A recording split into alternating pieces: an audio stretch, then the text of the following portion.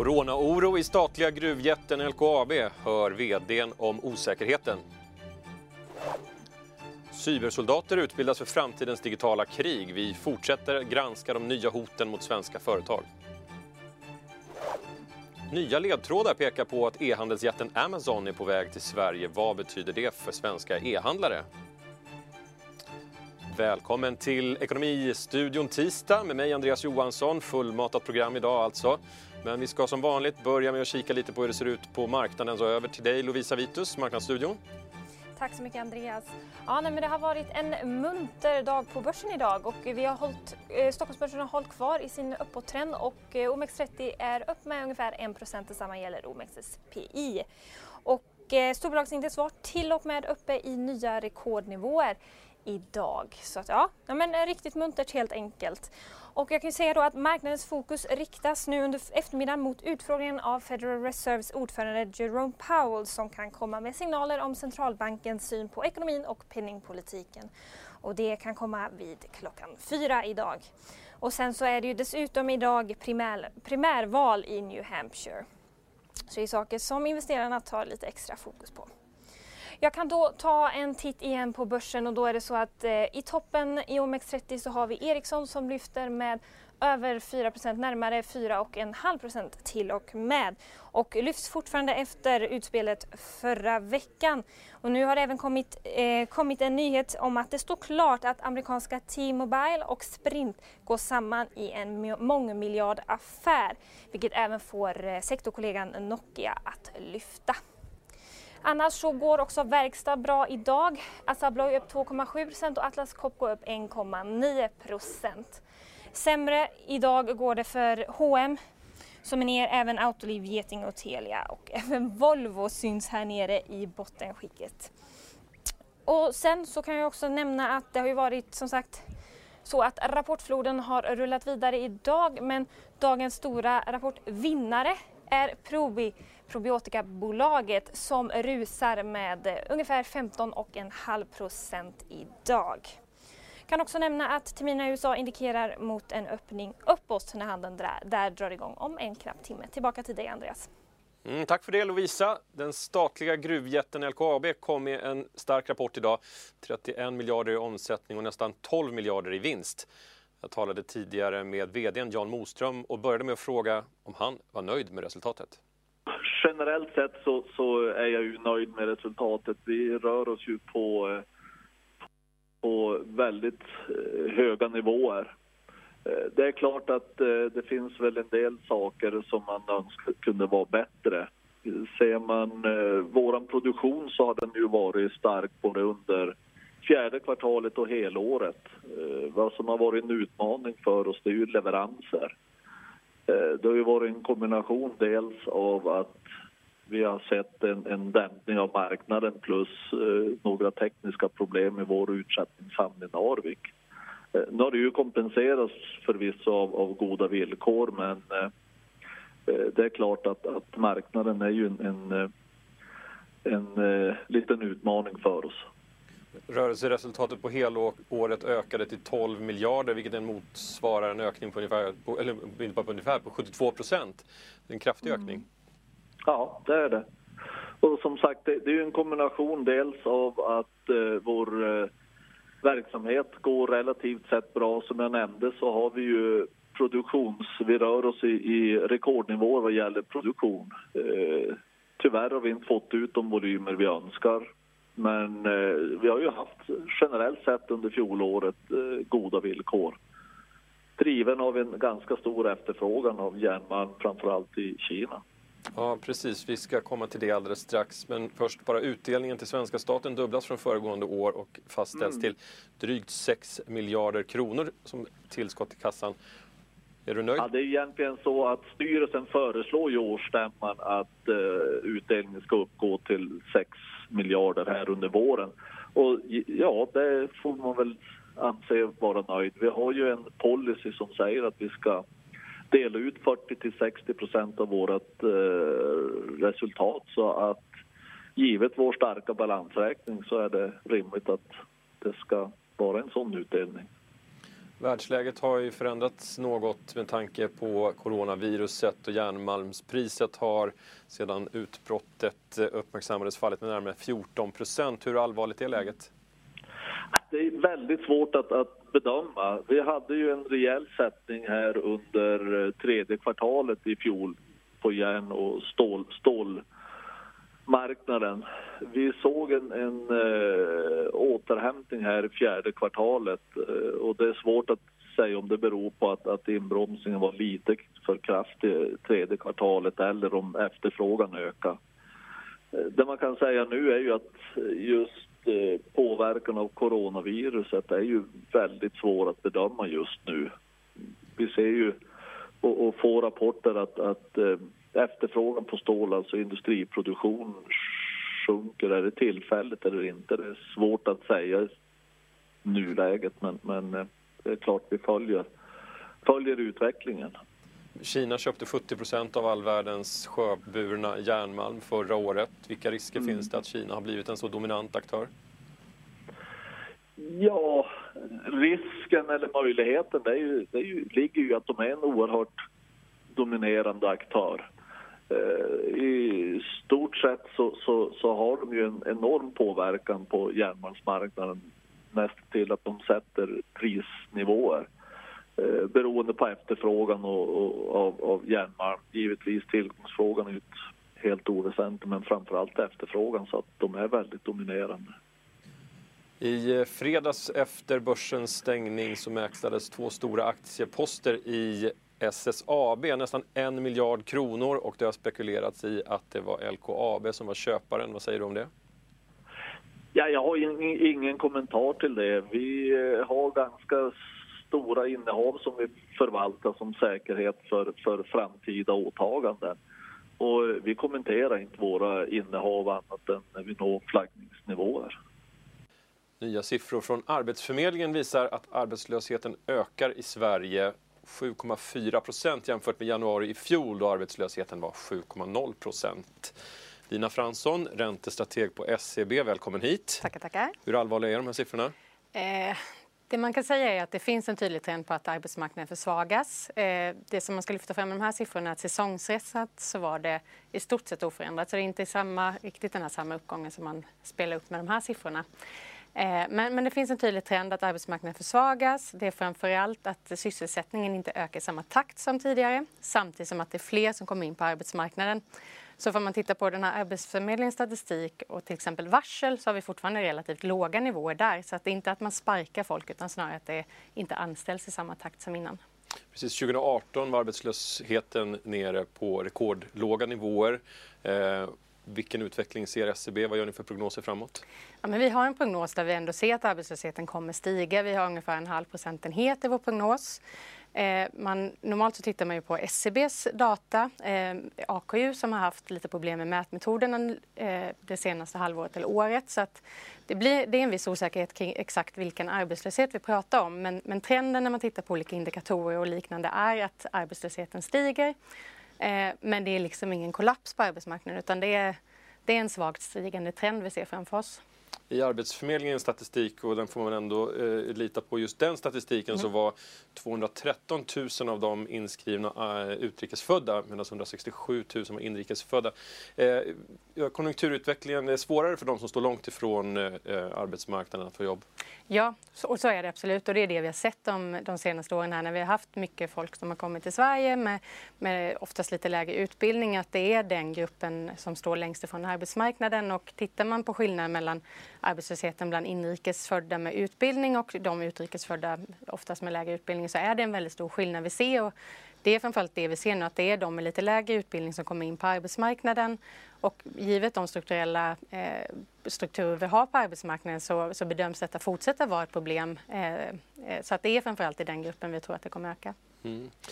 Imorgon kommer ett nytt besked från Riksbanken, och efter nästan 5 år av minusränta så höjde man ju till 0 i december i fjol. Ingen skräll att räntan lämnas oförändrad imorgon, va? Nej, jag sa det är svårt att sälja in Riksbanken som jättespännande just nu. Man har en reporäntebana där man ska ligga stilla de närmaste 3 åren i stort sett. Och givet att man höjde räntan så sent som här i december och att det har kommit in ganska lite data sedan dess, så är stalltipset att Riksbanken lämnar alla parametrar vad gäller penningpolitiken oförändrad och att man håller fast vid tidigare bana där man säger då som sagt att räntan ska vara oförändrad fram till 2022. Vad skulle egentligen krävas för att Riksbanken ska sänka räntan? Ja, men det är väl det man börjar prata om nu. Vi har till exempel en inflationsprognos där vi ser att inflationen ska komma ner igen under 1%, vilket är klart under målet på 2%. Är det här tillräckligt för att Riksbanken ska börja sänka räntan igen? Vår huvudspår är ju att det fortfarande inte är det, utan att det kommer krävas något mer globalt som händer, någon liksom större kris, ekonomisk inbromsning som för att Riksbanken åter ska gå ner till negativt, utan man visade i den här decemberhöjningen att man ändå var angelägen att komma bort från minusräntorna, och det kommer krävas mer än tidigare tror jag för att gå tillbaka till noll eller under noll. Om man tittar i nyhetsflödet här i veckan och tittar på världskonjunkturen, så levererade USA fortsatt starka siffror. Men det kom ganska dystra prognoser från Tyskland. Ja, alltså och det är väl det lite man står vägen nu, att man har ju länge pratat om den här, eller de senaste månaderna pratat om den här metkrokkänslan, att nu börjar sentimentsindikatorer och liknande komma upp, att vi ska få en återhämtning i global konjunktur under våren här. Nu har det satts lite ur spel efter utbrottet av virus här, men tittar man på tysk data så är den fortfarande ganska svag, framförallt inom tillverkningsindustrin, och där ser man inte riktigt den här bottenkänningen som man då förutspår utifrån sentimentsindikatorer, så att fortsatt ganska svagt som du säger i Europa. Och hur ser er prognos ut från SEB? Vad gäller tillväxten i Europa så pratar vi ungefär 1% de närmaste åren, så att det är tillväxt under trend.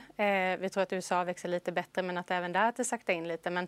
Men generellt så är bilden av att vi inte är på väg in i recession, utan att vi har en tillväxt som ändå ser okej ut de närmaste åren. Och som sagt, då ska man tro lite de här sentimentsindikatorerna, så ska man ändå ha en viss uppgång kanske senare under 2020 efter den här inbromsningen man har sett här under slutet av 2019.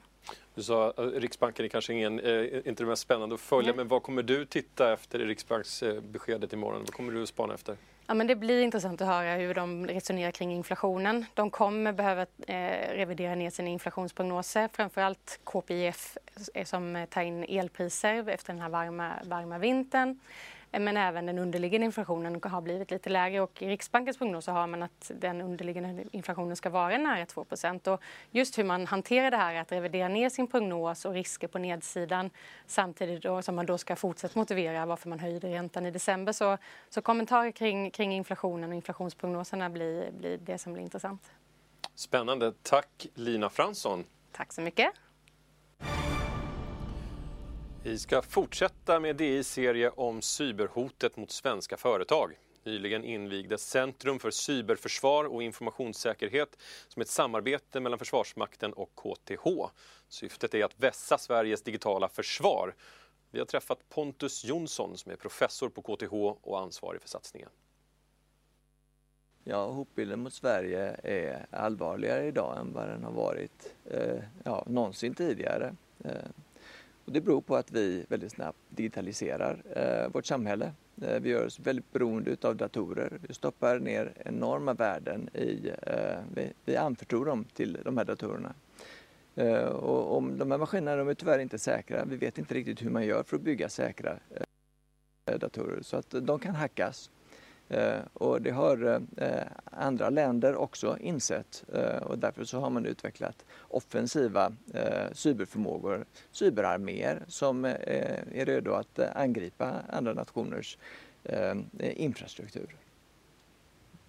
Varför har ni startat ett samarbete mellan KTH och Försvarsmakten? Därför att Försvarsmakten önskar utveckla sina cyberförmågor. Det har de fått i uppdrag av regeringen att göra. De har bra förmågor än som det, men eftersom det här området ökar i betydelse så behöver de också följa med. Och KTH har god teknisk kompetens, och det är något som är väldigt viktigt för cybersäkerhetsområdet. Och vad blir det för lösning för samarbete mellan KTH och Försvarsmakten? Ja, vi etablerar en centrumbildning tillsammans med Försvarsmakten, och i den centrumbildningen kommer vi ägna oss åt forskning och utbildning. Och på utbildningssidan så kommer vi att bistå Försvarsmakten i utbildningen av cybersoldater. Det är värnpliktiga som kommer att rycka in till sommaren för att lära sig att försvara svenska och Försvarsmaktens IT-system. Hur forskar man i cyberförsvar? Ja, vi har anlitat ett antal doktorander, så tillsammans med professorer och lektorer på KTH så kommer de att forska i diverse olika ämnen. Vi kommer att forska inom postkvantkrypto. Vi kommer att forska inom attacksimuleringar där vi simulerar angrepp mot datorsystem. Vi kommer att forska inom formella metoder där vi försöker bevisa huruvida system är säkra eller inte. Och många andra projekt också. När sker egentligen e-handelsgiganten Amazons intåg i Sverige? I förra veckan avslöjade Digital att Amazon nu söker svenskar till tunga roller i bolaget. Vi har med oss Ida Hansson Brusewitz, nyhetschef på Digital. Välkommen hit till Ekonomistudion. Ja, det här är något som engagerar många. När kommer Amazon till Sverige, undrar vi. De var ju tydligen på väg redan 2018, men sen på grund av Brexit så ska det sätta lite käppar i hjulet. Tanken var ju först att man skulle kunna skeppa varor från Storbritannien. Det blir lite problematiskt med en Brexit. Men nu håller man på att bygga upp ett gigantiskt lager i Tyskland. Och det är ju rätt nära Sverige. Skulle kunna serva Norden.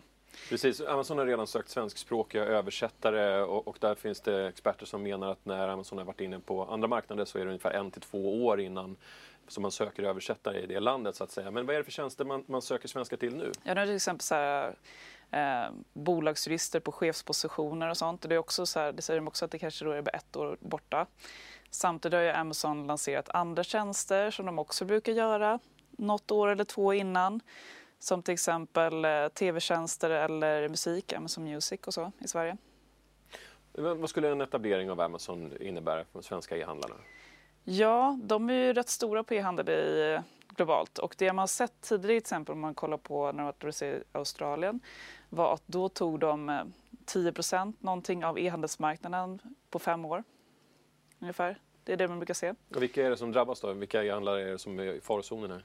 Ja, det är inte kanske sådana som Zalando Boost som säljer märkeskläder, utan Amazon inriktar sig på mer billigare segment men också snabba leveranser. Men där har ju också de här asiatiska e-handelsjättarna är ju förhållandevis etablerade redan i Sverige. Är det här, kommer de konkurreras ut då eller är det... Vilka tänker på då, typ Alibaba? Precis. Eller? Ja, där kanske man har lite mer varumärkesproblem. Det kanske är tryggare att handla på Amazon än Alibaba där det mest är en del skräp kanske du får hem. De här etablerade näthandlarna i Sverige har vi ändå kommit ganska långt näthandeln. Vi har Apotea, Adlibris till exempel har byggt en stor infrastruktur kring sin affär. Kommer Amazon hinna ikapp? Ja, de har ju stora resurser och de siktar ju väldigt mycket på att investera i endagars leverans. Jag tror de la någon så här $3 miljarder någonting på investeringar i det förra året. Så det är väl det också så här, Apotea jobbar ju rätt mycket sånt också att du kan beställa på morgonen så kanske du har det på kvällen eller så. Men frågan är, kan de stå emot Amazons jätteresurser? Jeff Bezos är världens rikaste man. Han sålde nyss ganska mycket aktier i Amazon. Vad ska han göra för pengarna? Ja, det undrar jag också. Aktierna har ju gått väldigt bra. De kom med en strålande kvartalsrapport för några veckor sedan. Jag tror de gått upp så här 15% och då har han passat på att sälja för någon så här $5 miljarder någonting. En liten del av hans förmögenhet. Han har ju sagt att han ska lägga i alla fall någon miljard per år på sitt rymdäventyr. Men sen så vet vi faktiskt inte riktigt vad han ska göra av pengarna. Vi vet i alla fall att han inte använt sina pengar för att betala ut några utpressningspengar. Vi såg tidigare i programmet så uppmärksammade Dagens Industri en artikelserie cyberattacker och hybridkrig. Och Amazons grundare blev ju faktiskt utsatt för en spektakulär hackning och utpressningsskandal förra året. Ja, man brukar säga att den svagaste länken i cybersäkerhet är ju den enskilda människan. Och att även världens rikaste man som har också ett stort teknikföretag. Man får inte glömma bort att Amazon har också ett stort molnföretag som heter Amazon Web Services. Jag tror de har typ så här hälften av molnmarknaden att det är globalt. Även han drabbas av det här. Trycker på en sån här rolig länk. Men den kommer ju från en saudisk kronprins. Ska man inte lita på honom? Ja, det kunde man verkligen inte göra för plötsligt så hade den amerikanska tidningen National Enquirer hade fått tag på privata bilder på Jeff Bezos där han är tillsammans med sin nya flickvän men samtidigt har vigselringen på fingret. Ja. Men det är en spektakulär historia för Jeff Bezos går ut och berättar allting själv och avslöjar så att säga den här utpressningsattacken som han har blivit utsatt för. Ja, det var ju många olika kopplingar där när saudiska kronprinsen ska känt då Pecker som är chef för den här tidningen som utpressade Bezos och han hade också affärer i Saudiarabien. Samtidigt så äger ju då Jeff Bezos Washington Post där den här som journalisten blev mördad skrev krönikor.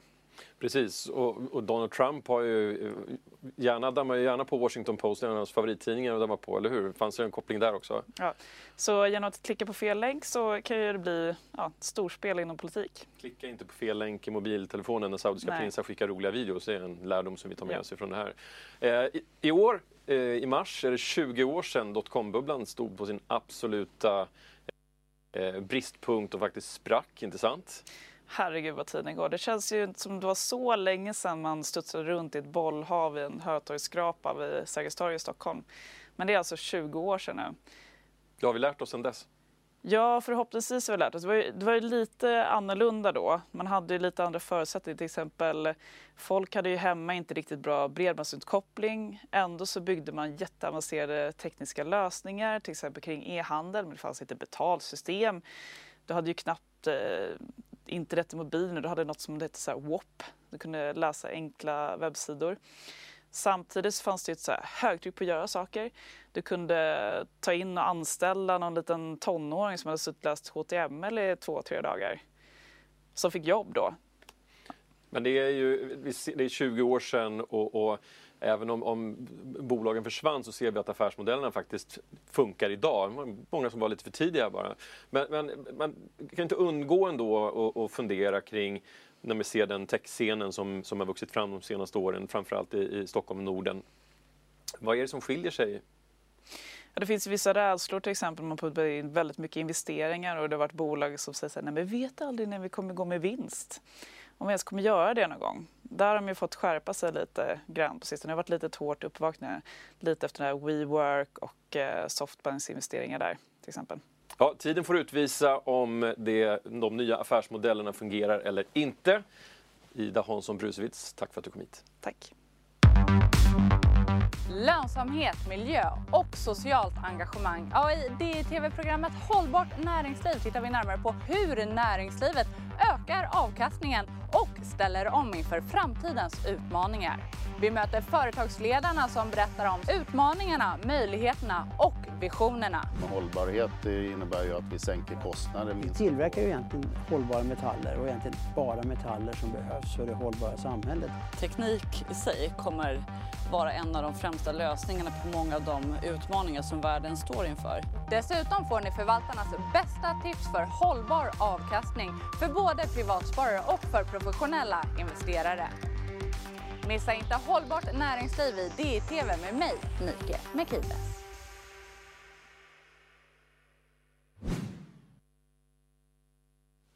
Jag får rapporter att solen har gått i moln utanför Ekonomistudion, men börsen upp 1%, så det är glada nyheter. Och med det så har vi kommit fram till sista raden. Konstaterar att rättvisan ofta segrar till slut. Det fick vicepresidenten i Ekvatorialguinea erfara. Han döms att betala 316 miljoner kronor i böter. Vicepresidenten Teodorin Obiang, som också är son till Ekvatorialguineas ledare Teodoro Obiang Nguema, döms för att ha tömt delar av sitt hemlands statskassa för att bekosta ett lyxliv i Europa. Det var allt från Ekonomistudion idag, tisdag. Härnäst blir det nyheter 16.00 och ikväll rapporterar Ekonomistudion extra från primärvalet i New Hampshire. Missa inte det. Vi ses imorgon samma tid, samma kanal.